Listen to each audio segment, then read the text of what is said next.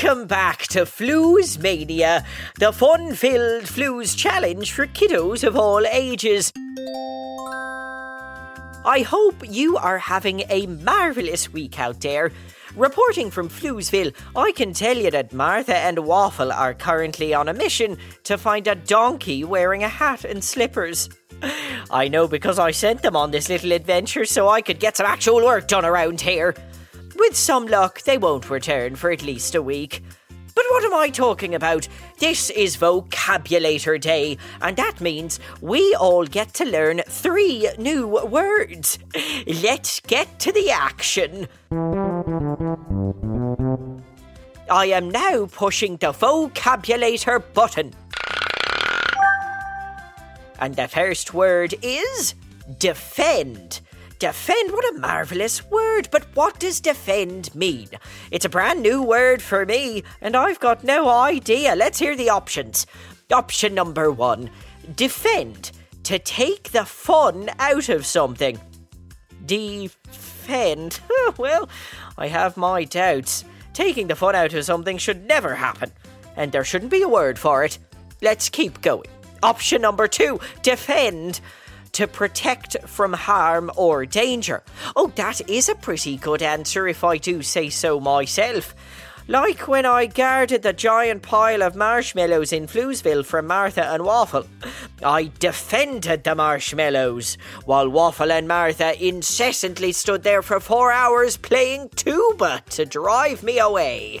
Lucky for the marshmallows and myself, I had invested in earplugs years ago, just for them. Option number 3, defend, when you clean all the gunk off the fenders of your car.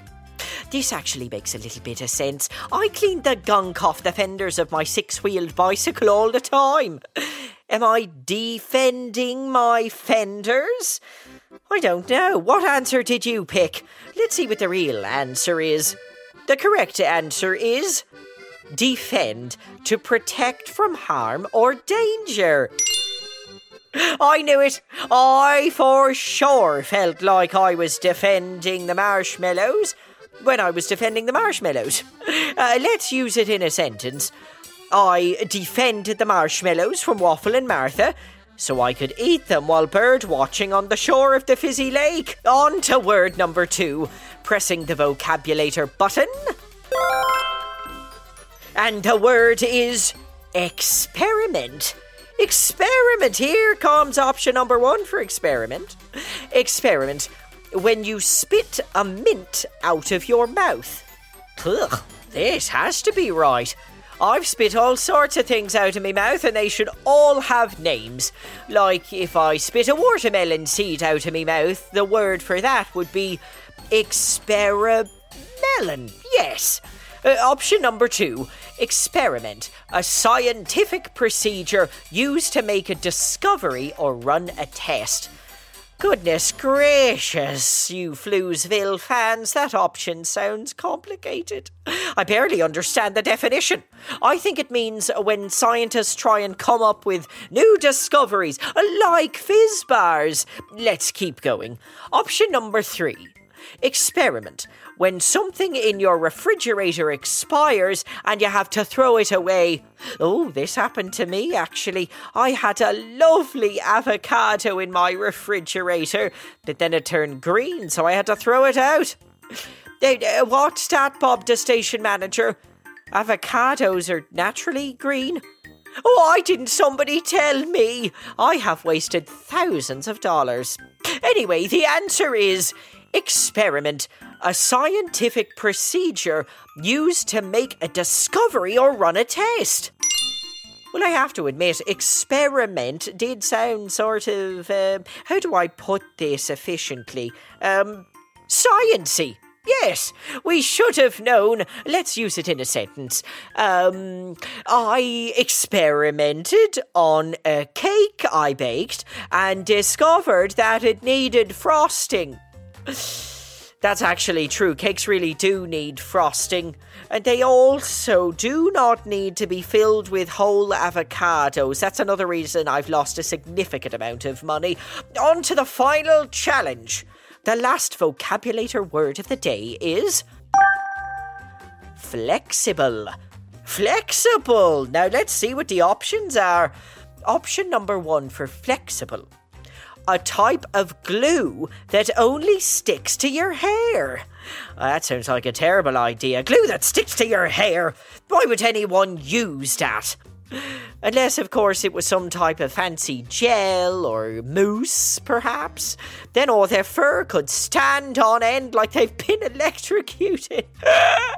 Unless they looked adorable, then they'd be electrocute, Ed. What's that, Bob, the station manager? I better Electra hurry the heck up, Ed. You know what, that doesn't even make sense, but I'll take your word for it. Let's move on. Option number 2, flexible. A motor vehicle with 5 wheels. Well, that does sound like a very exciting motor vehicle. 5 wheels. My, oh my. I mean, it's not as good as my 6-wheel bicycle, but a flexible does sound marvellous. Option number 3, flexible. Capable of bending easily without breaking. Oh, this sounds like a fizz bar. You can really stretch those things out before they break. I like this answer, but let's check to make sure it's the correct one. Here is the actual answer. Flexible. Capable of bending easily without breaking. We were right. Bravo me. I mean, us, all of us, and not just me, even though I did say it was the right one, and I am the greatest, I'd say, in the entire measurable universe. Let's use flexible in a sentence. The fizz bars from Floozeville are very flexible. Oh, what a score for our amazing team. We just accidentally made a tongue twister while we learned a new word. Let's see if we can say it 3 times faster. You ready? Here we go. The fizz bars from Floozeville are very flexible. The flooze bars from FozzFizz are creamily megable. The Megatron from Zigzabar loves Zanzibar and lots of incredible chocolate bars. I'm sure that was right. Let's not replay it or try it again. Just assure you that I am correct on all counts. But that is all we have today for the Vocabulator. I better run. I need to check on Waffle and Martha and make sure they haven't found a donkey wearing a hat and slippers. It could happen. Find more great shows by searching for Go Kid Go wherever you get your podcasts. Or go to gokidgo.com for more colouring pages, activity guides and loads of fun stuff. Until next time, this is Mr. Schnooze signing off. Ta-ta for now.